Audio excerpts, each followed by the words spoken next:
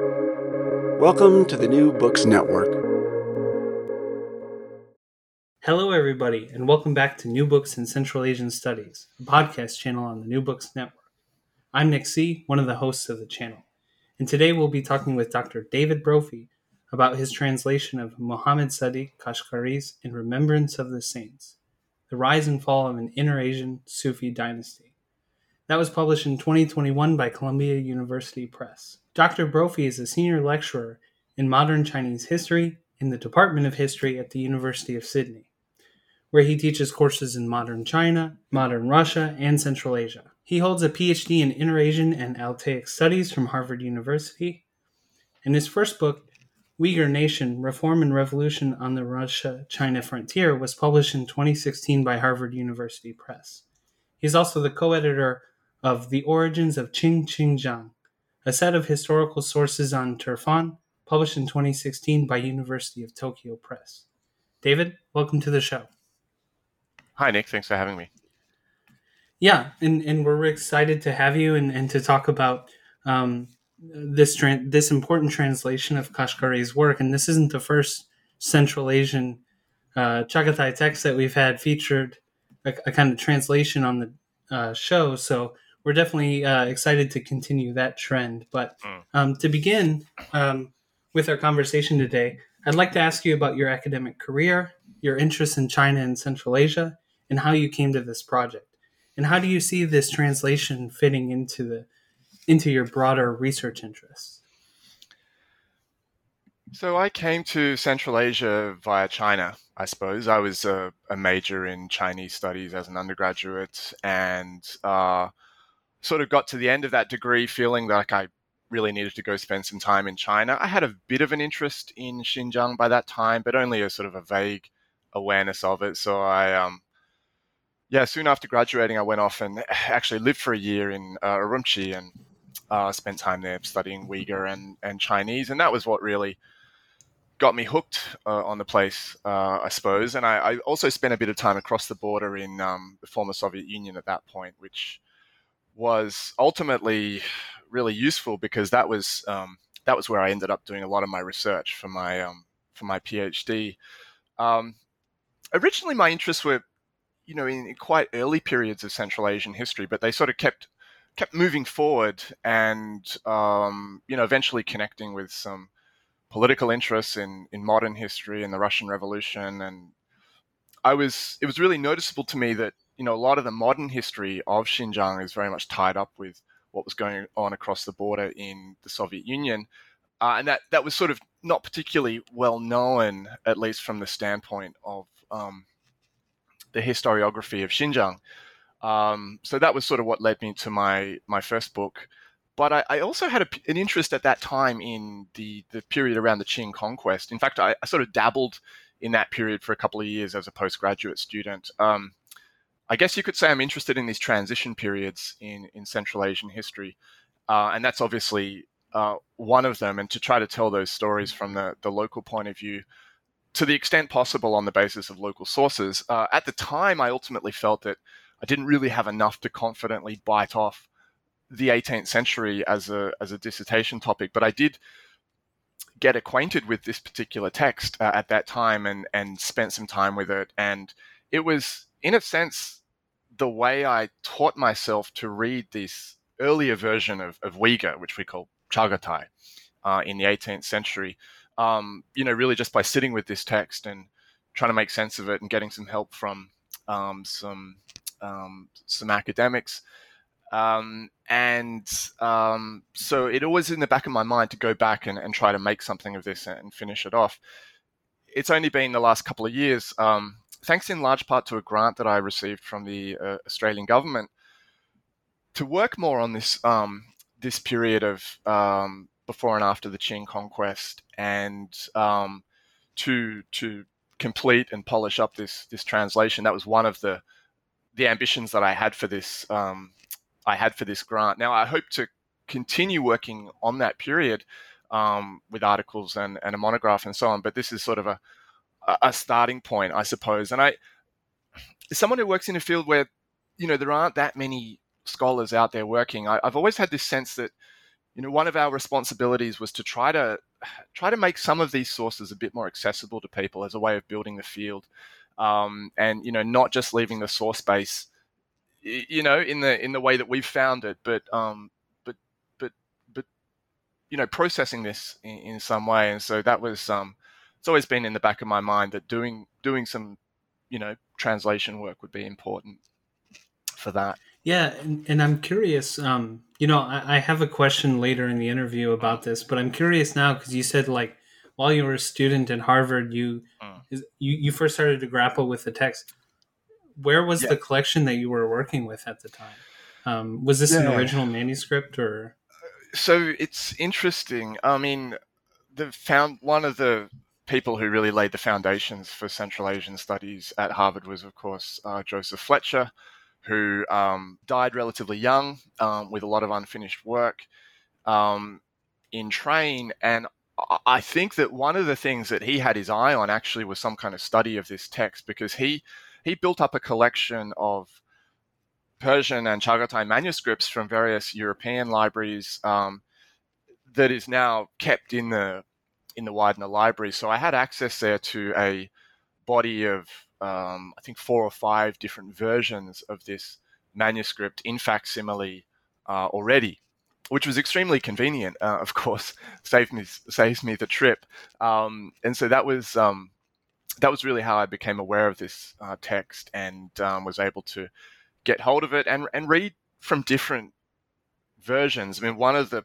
processes in the translation was actually beginning with some shorter versions of the text and then deciding that, I really wanted to, treat the long version, and then trying to work out, well, which of these manuscripts should I be working from? And eventually, I switched the text that I was using as my base on a number of occasions. And so I familiarized myself with a number of these different manuscripts in the Fletcher collection. That's really interesting. And it just occurred to me, we haven't done a good job yet of introducing the text and the author. So could you tell us a little bit more about who Muhammad Sadiq Kashgari was? What's the kind of cultural and historical context in which he's writing the text? And what do we know about the author and his patrons? Well, unfortunately, we don't know that much about the author himself. We don't have any reliable secondary sources about his life. So we just have to look at his works and try to construct a story out of that. Now, this text is actually often dated to the 1760s, which is wrong. Actually, I've sort of come to the conclusion that really, if we look at the people who, basically on the basis of the people we know were patronizing this text and their political careers, I think we can confidently say that this was written in the early 1780s. And that was probably one of his earliest works. So we don't know exactly when he probably was someone born around the time of the Qing conquest. So he may not have had, conscious memory of it himself, but he would have grown up with a lot of people, of course, who did. This was sort of very recent history. I've been able to tentatively trace a career for him stretching up until the 1820s. So it's about a 40-year writing career. He was working for this new aristocracy that was created when the Qing came into, what became Xinjiang, into the Tarim Basin.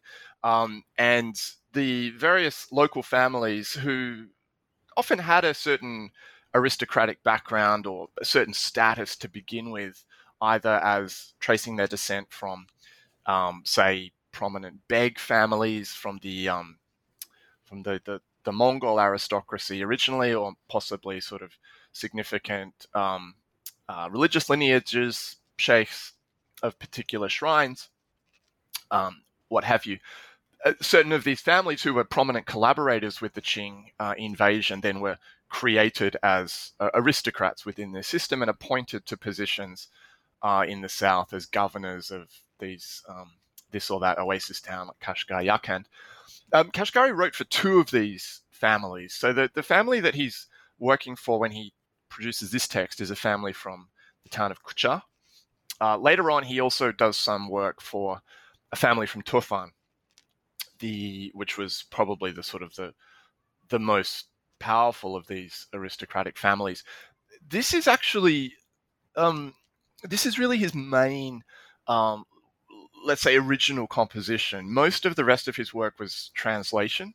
So he translated sections of historical works, such as the Chronicle of Tabari, probably not from the Arabic original, but probably from a Persian translation. He also translated the very important local historical work, the Tarikh-i Rashidi, Mirza Haidar's Persian history of the early part of the Chagatai dynasty in the Tarim Basin. He did. He produced a couple of manuals of ethics and sort of popularizations of Islamic law, kind of what you need to know, to be a good Muslim or to, observe the precepts of Islamic law. He's also credited with a work on retelling the legend of a shrine in Turfan, although his authorship of that work is a little bit in question. And then there are a couple of other works that, are attributed to him, but there's a bit of a question mark around that kind of thing. But what we can say, I think, with some confidence, is that he was really one of, if not the main, productive Islamic literati of the early period of the Qing conquest, essentially of the Qianlong Jiaqing periods. His work does, I think the Remembrance of the Saints, it has a literary quality that connects it to earlier traditions of Chagatai literature, which distinguishes it somewhat, I think, from the type of texts that get written later on in the Qing period, where you get a sense of a little bit more of a rupture with that high Central Asian literary tradition. Interesting, yeah, and I have a question a little bit later where I want to dive a little bit more into kind of the literary aspect of that text. So thanks for bringing that up. But I'm curious about thinking about this text kind of as a historical source. And here I'm kind of curious what this text can tell us about this period of kind of late, this period just before the Qing expansion, and then also the Qing, under the Qing expansion, and how this, I want to talk a little bit about the Hojaz, like who were these kind of different factions within the Tarim Basin at the time. What does it tell us about the Qing conquest, divisions between those various groups, like I just mentioned, and also the relations with people of the Tarim Basin with the Jungars and the Kyrgyz, as reflected in the text. Yeah, so those are some of the main themes of the work. So essentially, this is our main source for this period in between the demise of the Chinggisid dynasty in the region, the Chagatayds, who are holding on to power up until the late 17th century, and then this window of 50, 60 years prior to the arrival of the Qing dynasty. And this is sometimes characterized as the Hoja period in historiography, because it is the point where these members of these, on the one hand, Sufi brotherhoods, but brotherhoods in which the transmission of leadership has become hereditary. So in a sense, that's why I use the term dynasty, because the preferred model for transmission of the saintly charisma within these Sufi brotherhoods, which once upon a time was, a sort of a master-disciple process, that is, in this period, settled on a hereditary father-son transmission. These families come to prominence as governors of these particular oases. Now, I should say, this designation, the Hoja period, is a little bit controversial. There's been a debate in both Chinese language literature and in in Western scholarship as to the reality here of Hodja rule, because we have to keep in mind that we're dealing here with, in the case of this text, a text that sets out to glorify particular section of this Hodja family, and obviously, play up their significance in this period. So we always have to try to look out for bits of historical evidence that sort of complicate that narrative. And I think when you do piece together the fragmentary evidence we have from other sources, it's clear that that the Hodjas were actors in this period alongside a variety of other sections of the local elite. This is, the fact that we only have one significant source for this period, I think, does tell us something about the turbulence of this period. It really was a kind of a time of troubles, in a way, and a lot of that had to do, I think, with the encroachment of nomadic military power on the sedentary society of the Tarim Basin. The two key groups here, of course, the Jungar Mongols, but also the Kyrgyz. And the Kyrgyz, the Jungar Mongols in the text are, on the one hand, and as they are in a lot of Central Asian literature, they are the sort of the enemy par excellence. They are the non-Muslim foe. At the same time, the Hodjas that are at the center of this story did, for certain periods, have quite a stable, mutually beneficial relationship with these Jungar Mongols, and you do get scenes of not necessarily intimacy, but the sort of scenes of interaction that reflect that modus vivendi, I suppose, that they had. We have depictions here of the Jungar court in the Ili region, with the Jungar ruler holding court with Muslim judges, Muslim scholars on one side, and then Buddhist Mongol judges on the other side. And there is a differentiation in the text at certain points between those Jungars who have been working in the interests of the local Muslims and those who have not. There's the Kyrgyz, of course, ostensibly, we would expect to be treated somewhat differently given their status as Muslims. But in many respects, the invective directed towards the Kyrgyz is almost more extreme than anything about the Jungars.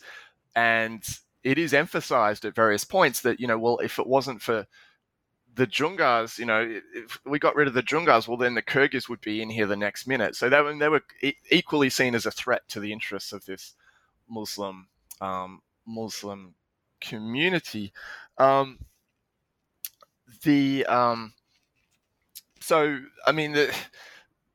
There's still a lot of work to be done, I think, in terms of actually fleshing out the political dynamics of this period, and even just getting a sort of a basic chronology straight. And unfortunately, Kashgari doesn't provide everything that we would want in that respect, in terms of dating events, that kind of thing. You have to do a bit of triangulation to try to place these events in time. But as more material is becoming available that we can sort of perform that triangulation with, since I began translating this text, for example, the whole Manchu Qing archive on Xinjiang has become available, and a lot of that overlaps with this period. And I use that in my annotations. We can start to, I think we can start to sort of make up for some of the deficiencies of this text as a historical source in its own right. Yeah, it's good, and I know that this was a translation, so maybe you kind of put on the translator's cap a little bit and took off the historian's cap. But what I hear in your comments is this real need to understand this as a politically grounded text in itself, that we can't just accept everything in here as fact, sure, but actually that this is coming from a very specific perspective, and like a pretty extreme one, a moment of intense change, I would say. Mm. So that's really interesting, and that kind of brings me to my next question, which is certainly you're not the first. I think you mentioned it in the text, but you're not the first scholar to work with this text. But there's actually a history of scholars working with the text. So I was wondering if you could tell us a little bit about that and how maybe other scholars have approached the text and how maybe your understanding of it has changed a little bit from kind of the received wisdom. It's one of these texts that has been known about for really quite a long time, from the 1850s when the Kazakh in Russian service, Chokan Valikhanov, went to Kashgar, and he sort of got the basic narrative of this text. And then you had British visitors who acquired some manuscripts of this and produced very pre-seed forms of this text. Martin Hartmann, the German Orientalist, did a slightly more extensive version of it. So it's been around for quite a long time, and it's one of these things that's sort of often referenced in relation by these, these Précy versions are often referenced in the work. In terms of rethinking the history of this period, one of the things that I was led to in reading this text was to revise our understanding of the nature of the divisions between Sufi brotherhoods in this period. One of the things that I noticed as I was reading this text, we have this conventional understanding of the divisions here into a lineage descended from Hoja Afak, who is buried in Kashgar, and a lineage descended from Hoja Ishaq Vali. Both of them are cousins, basically. And Hoja Ishaq Vali went back to Samarkand and is buried there. And so we have this notion of the Afakiya versus the Ishaqiya. That then gets mapped on to a later set of terminology, which is the White Mountain versus Black Mountain Hodjas. And that then in Chinese discussions becomes White Hat versus Black Hat Hodjas. What I realized as I was translating this text, that these two groups of terminology are not, in fact, synonymous. There is in the text, there's a section of the community around the descendants of Hoja Afak who actually side with the Ishaqiya in the face of this initial Qing invasion, which is supporting a rival faction of this Afakiya community.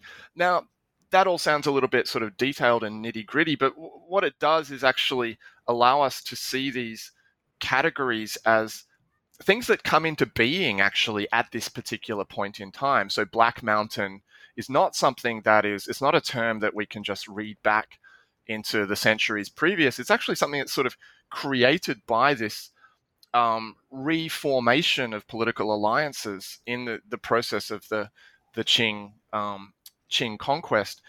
Now, getting those categories straight then has allowed me to revisit some of the Qing period sources where they talk about this Black Mountain, White Mountain division, and give a new interpretation to some of those sources, and get a better picture of how these Sufi rivalries are actually continuing to play out into the Qing period.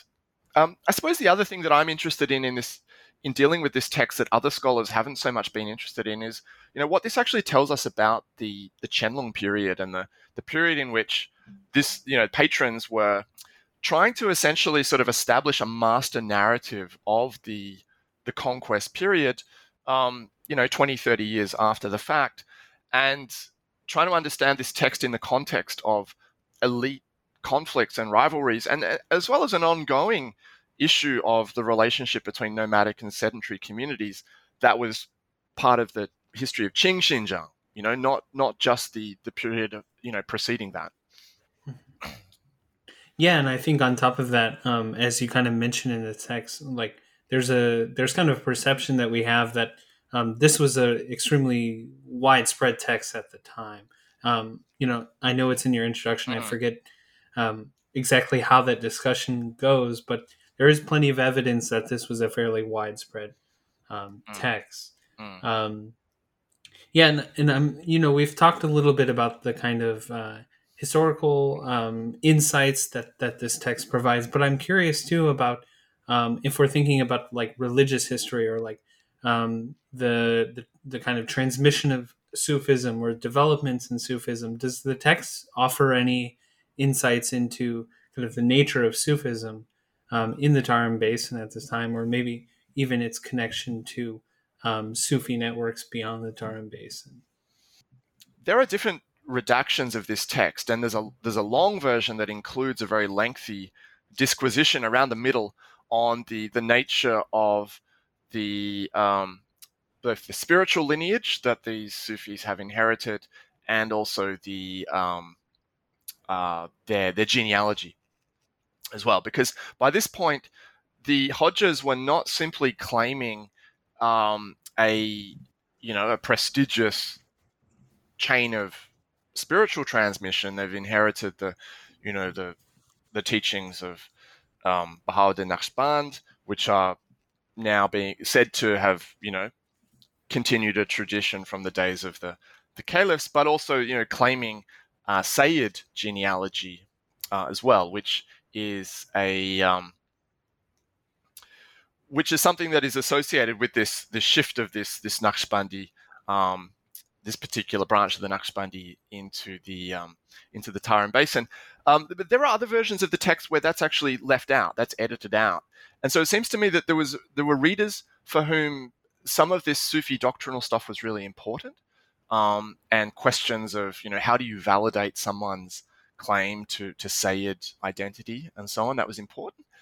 And then others for whom this was becoming less salient, because by the 19th century, this particular wing of Tarim Basin Sufism was losing out, in a sense, largely thanks to the fact that a lot of them were wiped out by the conquest.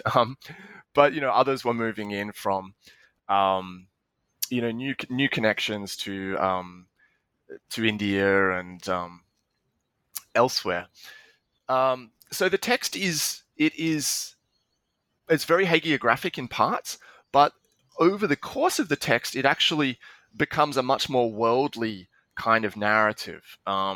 And the Hodjas are joined by various members of the Beg elite as the key actors, and in some cases sort of overshadowing the Hodjas as the key actors. So I understand that as a reflection of the actual sort of social transition that is taking place, and the tension here between a text that is, on the one hand, written to commemorate and glorify these Hodjas, but is not necessarily being written from within the perspective of the Brotherhood, right? It's actually being patronized by people who are, very respectful and, have a sort of social relationship to these Hodjas, but not necessarily, keen to perpetuate the idea of the Sufi sheikh as the holder of power in this context, because of course that runs against the established order in the Qing period. So yeah, I mean, I think in terms of sort of Sufi doctrine and that kind of thing, kind of understanding of Naqshbandi practice and so on, there's not very much of that kind of thing in this text. But in terms of thinking about the image of the sheikh and the nature of saintly power, I think that there is quite a lot to look at from the depictions of these Hodjas. Yeah, and I kind of want to bridge that conversation a little bit and talk about kind of some of the literary aspects of the text, because you talked about how in some ways it's hagiographic, but then it kind of has this kind of world literature kind of narrative to it, especially as you move throughout the text. And I want to talk about the original title, which is Tazkirai Azizon. And so literally, like you're translating Tazkira, I guess, as remembrance or some kind of. So could you talk a little bit about the decision with the title, like in remembrance of the saints, And what is a tazkira? And is this a literary genre in itself, or I think you've kind of indicated that this is some kind of hybrid in a way, but maybe it is building on a bigger tradition, right? Yeah, certainly. I mean, I think that it is anomalous in a certain sense when we talk about genre, but then I would, I would just say that, most texts actually do show signs of, abnormality when we try to fit them into simple understandings of genres like hagiography or so on. I mean, tazkira can mean, I mean, just to sort of focus in on the context of the 18th century in Xinjiang, I would say that connotes a sort of a family of different types of texts that, on the one hand, you have quite classical tazkira texts, which are, compilations of the lives of Sufi saints, Tazkiratul Awliya, those types of texts that are, go back to the 12th century and, really established classics of Central Asian literature that you don't have to necessarily adopt any particular position in relation to this. That's just part of the Islamic tradition writ large. Tazkira is also, refers to particular texts that produced within circles of Sufi disciples, to promote particular sheikhs or particular, particular interpretations of the Sufi path. And they would sometimes be compilative, sometimes centered on particular individual saint, sometimes approaching a kind of a biography, but often constructed out of anecdotes that are not necessarily in chronological order. The key thing here is still, the wisdom that is imparted by the teachings or the actions of the saint in these little stories. Then you have something quite prominent in the Tarim Basin is these various shrine texts that are coming into being sort of in a I think a sort of a dialectical way, in the way that, certain locations in the Tarim Basin become identified with particular stories, and then those stories kind of take on written form, and then the written form of those stories kind of reinforces the narratives around these locations, so on. So various sort of semi-mythical saints in the region, often associated with the Islamization of the region. And these texts can be quite, let's say, sort of vernacular in style, often coming in manuscripts that have clearly been kind of produced on the cheap, copyists not being very sort of fastidious about their handwriting and so on. Is quite a sort of a popular style of text. So Kashgari sort of comes in to this, and he's using that term tazkira. And I mean, the first few sections of the work are him translating and adapting other hagiographies. So that's how he sort of sets the scene. He's taking from earlier Persian hagiographies of this Naqshbandi tradition, particularly the Makhdumi Azam, this important Samarkandi sheikh, and then Ishaq Vali. But let me say this. Within the long version of the text, I already talked about the long and the short versions briefly, but within the long and the long version itself, there is a distinction between certain texts that adopt quite a sectarian attitude, which is sort of quite sort of, traditional in the sense of, we got the spiritual charisma, not those, that rival lineage.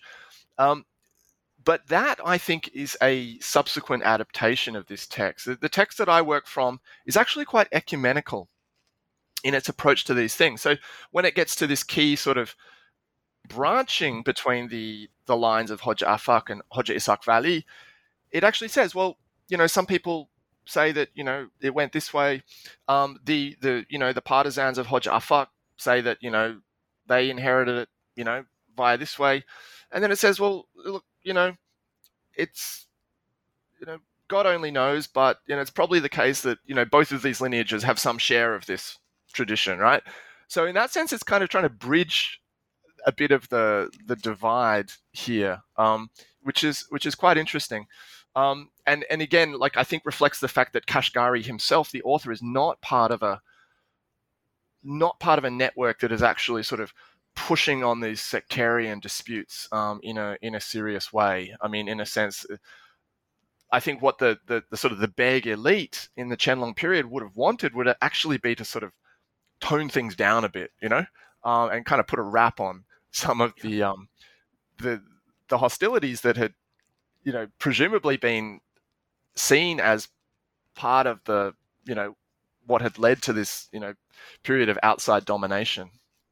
Certainly, especially after this, as you said, like incredibly turbulent period. It's definitely not hard to imagine. Yeah, thank you for that. And I don't know, I'd like to shift our conversation a little bit, because this is in some ways, even for the channel, this is a bit of a unique text. As I said, we've had other translators working with Central Asian texts on the channel before, but it has been a while. So I wanted to kind of take the opportunity to talk with you a little bit about the process of translation. And we've alluded to this a little bit, but I'd like to hear a little bit more about the various kind of versions of the text that exist, where those are held. I know, if I remember correctly, there were texts in Germany, like copies of the text in Germany that you were able to access, maybe digitally. And I know that there was a mention of the Al-Biruni archive or kind of manuscript collections. I might be mispronouncing that institution, but in Tashkent, right, in Uzbekistan. Yes. So I'd be curious, like, if you worked with different texts, like, did you see differences between them? And if you could just like share a little bit of that experience, I think it's really a unique one that we don't hear about very often.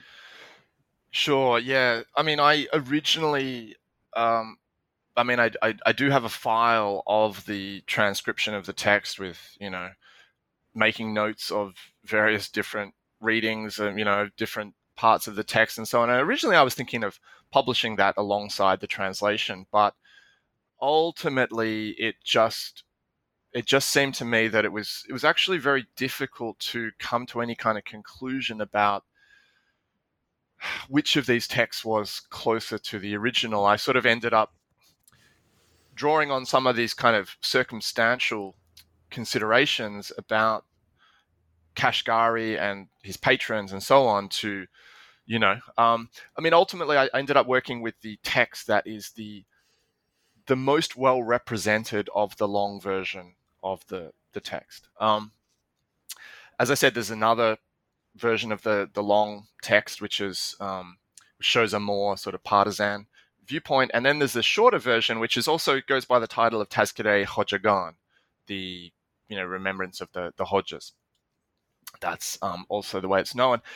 You're right. There are texts, St. Petersburg, the Jaring collection in Lund, in Staatsbibliothek in Berlin. There's some in Oxford, at the Bodleian. There's a couple in Tashkent, and then there are texts in China. Still, we know some are in collections in Xinjiang. There was actually a modern Uyghur version of this published a couple of decades ago as well. But it's also the case that there are texts still in private hands. I've seen copies of this text in private hands. Now, exactly how many of those texts are still out there, we don't know, and it may ultimately be very hard for us to know, because possession of those kinds of texts today is becoming a dangerous thing for people there. So I do worry about, the preservation of texts in Xinjiang at the moment. So what I ended up doing in the translation was basically to try to note, um, where there are significant additions or subtractions of meaningful information across the body of texts, right? So you're not going to get a guide to every slight difference between the text, but where I thought, people are adding new information, or this particular story is being told in a slightly different way, then I certainly did make note of that. And I was helped in that by the recent work of the Japanese scholar Sawada Minoru, who's done a Japanese translation of the short version, which is very well annotated as well. So when I need to sort of refer to divergences with the short version, I can sort of point people to his work as well. One good thing is that in some of these collections, particularly Yaring and in Berlin as well, the text is starting to be digitized. And so we do actually have texts that are readily available in digital version. And ultimately, that was also a factor for me in thinking about, whether or not I wanted to try and actually publish the text or something like that. In the end, I sort of decided that the benefit of just doing a straight translation is, to be able to place it in a publisher's series where it's going to be relatively affordable. It's going to, it's going to be the kind of thing that, undergraduates could potentially buy and work with in courses and so on. Whereas, something that has all the sort of, the sort of the heavy philological feel of a text edition as well as a translation, well, that makes it quite a different kind of thing. The difficulty, of course, is that when you do that, you can't translate knowing that readers are going to be able to, people who are in the know or a little bit unsure about your translation, they're going to be able to refer to the original text. And ultimately, I didn't even have footnotes for the translation, which meant that I really had to try to make it something that people could just read through without being able to sort of jump down to the bottom of page and get some clarification about what this particular term means or that kind of thing. So that was a little bit daunting, I have to say. And, I can't say for sure that I met that challenge in every instance. Yeah, thank you. And that kind of like actually brings me to my next question, which was kind of like who you imagined the audience of the text being, and also what kind of challenges, I don't know, was there any like unexpected challenges you face in bringing this text into kind of a modern global English, especially one that, like you said, is something that you can imagine like undergraduate students reading and really getting something out of Central Asian history by reading the text. Like I think this is a really cool way to develop the project, but I'm curious like what kind of challenges are waiting for others of us who might do a similar type of project. I mean, speaking sort of concretely about the translation, it is the case that we're sort of at the mercy of the copyists in terms of what we are actually working from. And I think what has happened with the Tazkira Azizan is that, well, Kashgari himself would have been very, I think, well trained in Arabic and Persian and so on.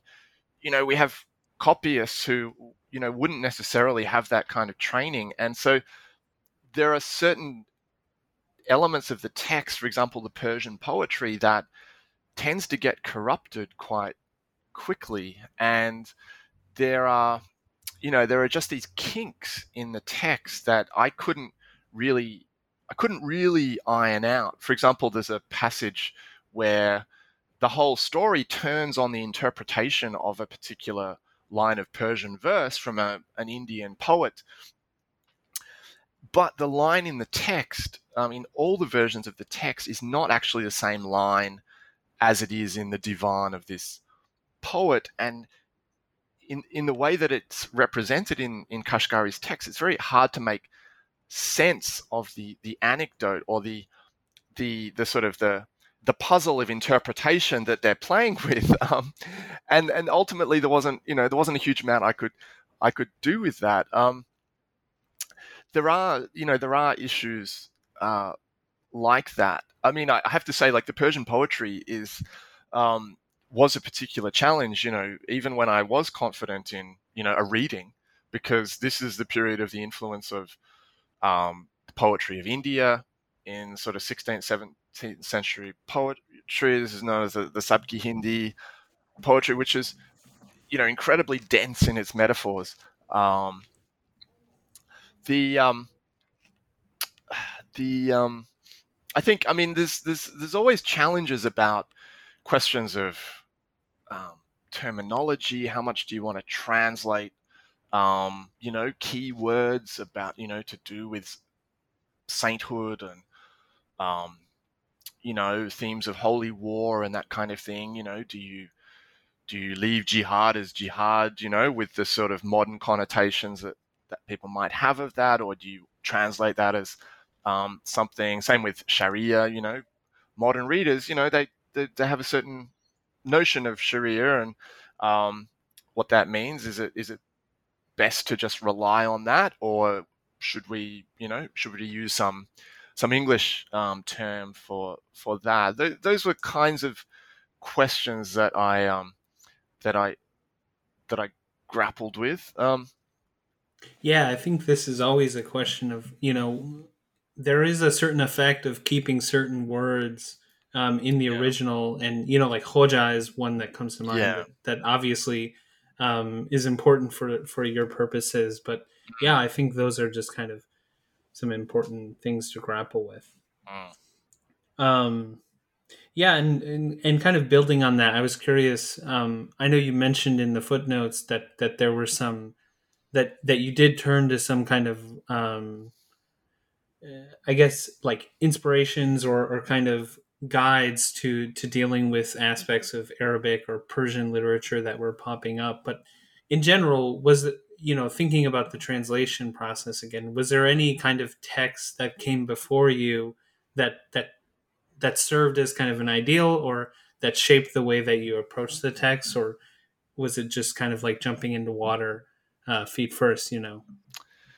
Well, I mean, there's lots of good translations out there. I mean, I had the privilege of working with Wheeler Thaxton for a time. We sat down at a couple of points with a few passages from this text, and that was his work has always influenced me. There's there are really sort of stunning renditions of Persian poetry out there, Dick Davis and those kind of people that I try to look at anything that they do, and I feel very inadequate, not having the sort of poetic skills in English to try to do more of the of that type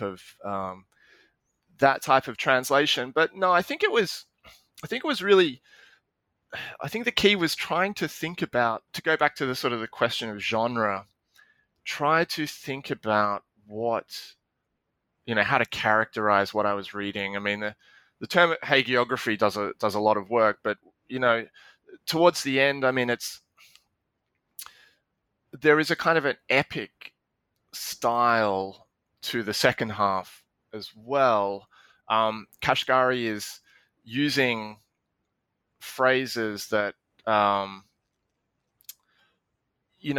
we can see the sort of there are certain linguistic parallels between the language he's using and the language that he's using in the translations of those histories, for example, that I mentioned. And he talks about the sections as dastan, which is, that's not hagiographic terminology. That is, that's much more, from the epic tradition. There's, I like the term martyrology as well. There's just this kind of pervading sense of doom throughout the text, and people are often sort of predicting their impending demise, and that obviously specifically is a genre that has a long history as well. One thing I hope is that people with a better grasp of some of these traditions of Islamic religious literature going all the way back might be able to come along and look at a text like this now that we have the sort of the whole, and offer interpretations on that from that sort of vantage point, because it was something that I was often found myself wondering, the various stories around, the flight of these saintly figures from the enemy and so on. There's a long tradition of that kind of thing. And in fact, Kashgari does reference Muhammad's flight from Mecca at a certain point at the end as well. But I would imagine that there's a lot more that could be said about that side of the text as well.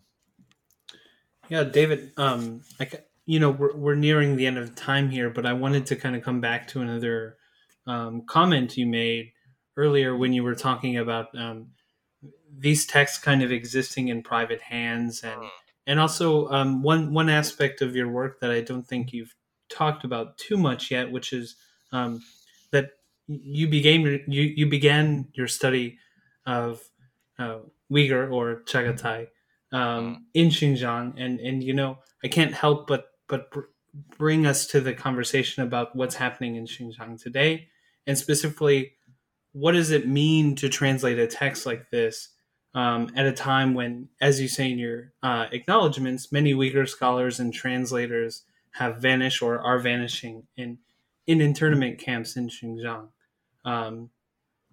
So yeah, just a couple of words about that. Yeah, well, it's a heavy question. I obviously, I wasn't thinking along these lines when I sort of first set out to work on this text in 15 odd years ago. Although even then, there was some sense that this was a neglected part of the Islamic world, and that I certainly always felt that Uyghur colleagues appreciated the fact that people were taking some interest in this, and I certainly don't want to overstate the contribution that work like this can make in a in a situation like we are in today.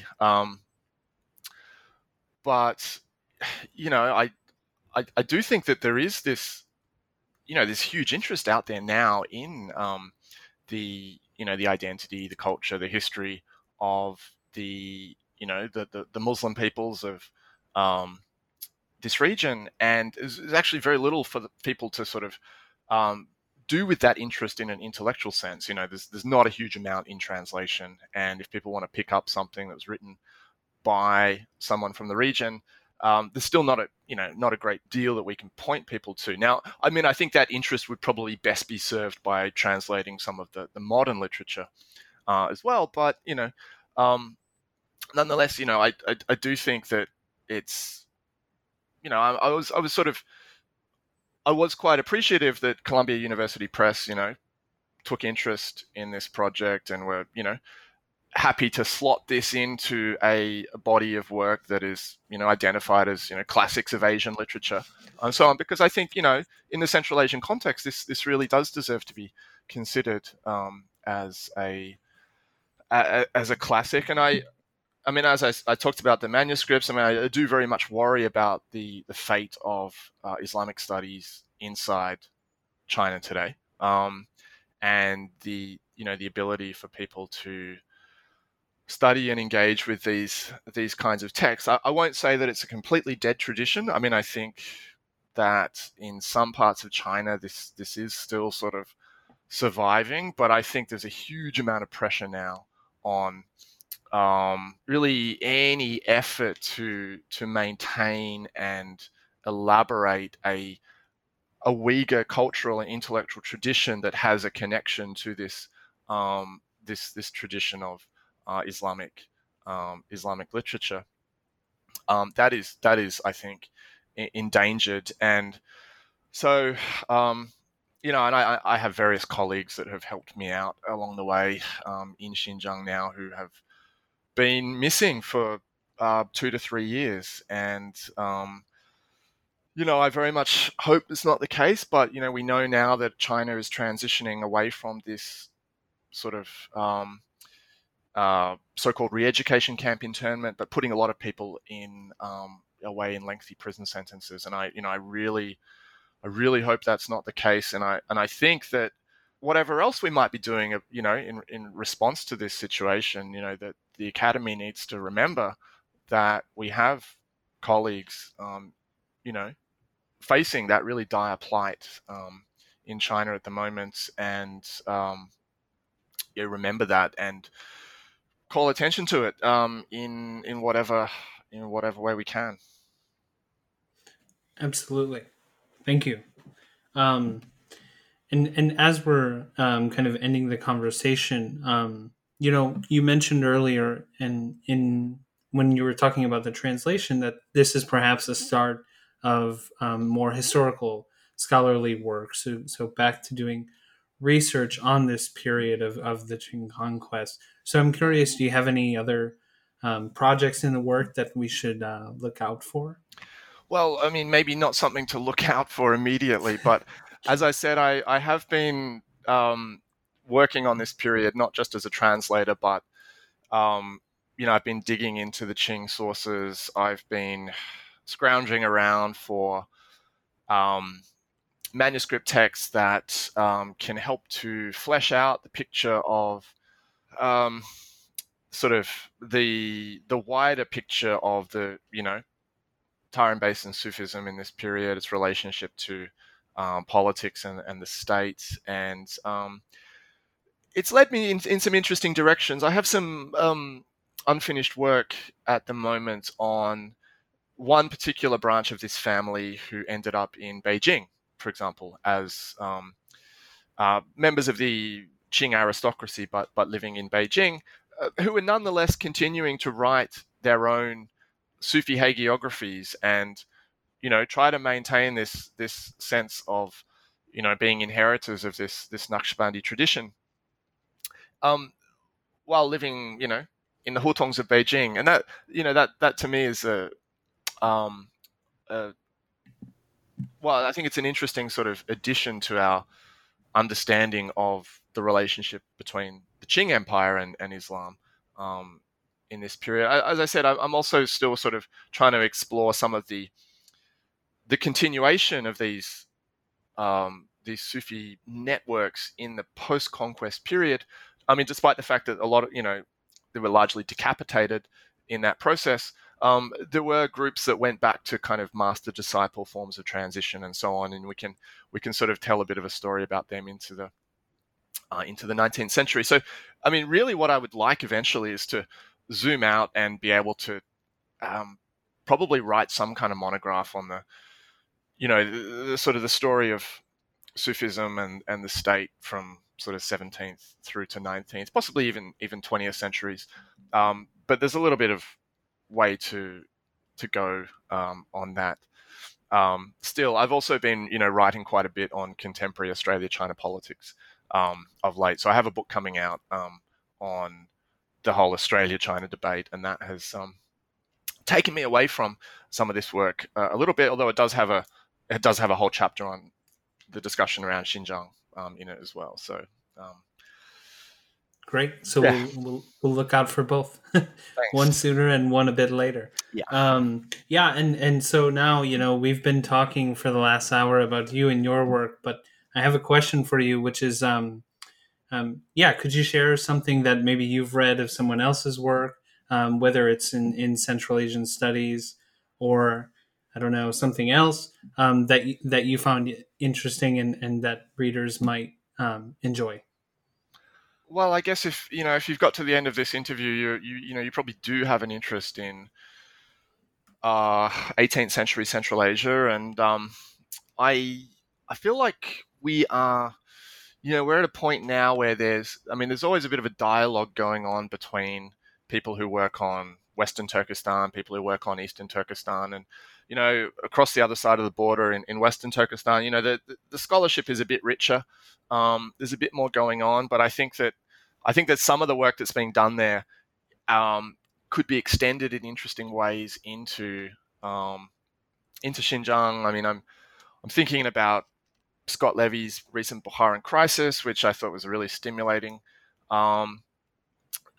discussion of that period, and has, could I think serve as a platform for a range of interesting discussions about Xinjiang and the Qing conquest. I mean, Jeff Eden's book on slavery is also, I think, something that we should be reading. I haven't mentioned it, but one of the consequences of this period of Jungar Mongol domination was a whole lot of slavery, enslavement of Muslims by Mongols and enslavement of Mongols by Muslims. I mean, of course, the Kalmucks, were slaves throughout the rest of Central Asia, but there was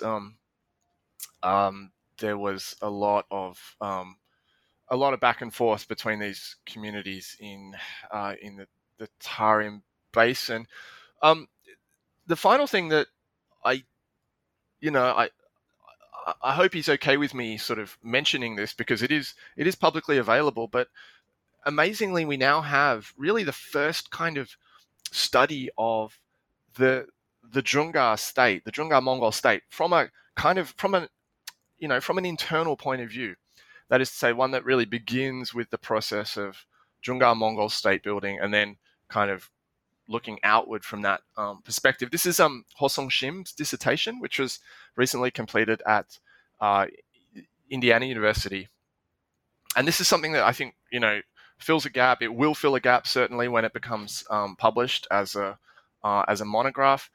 And it's kind of just the kind of thing that I've been looking for as a historian, essentially of Islamic Central Asia and the Tarim Basin in particular, to now be able to kind of think about these societies as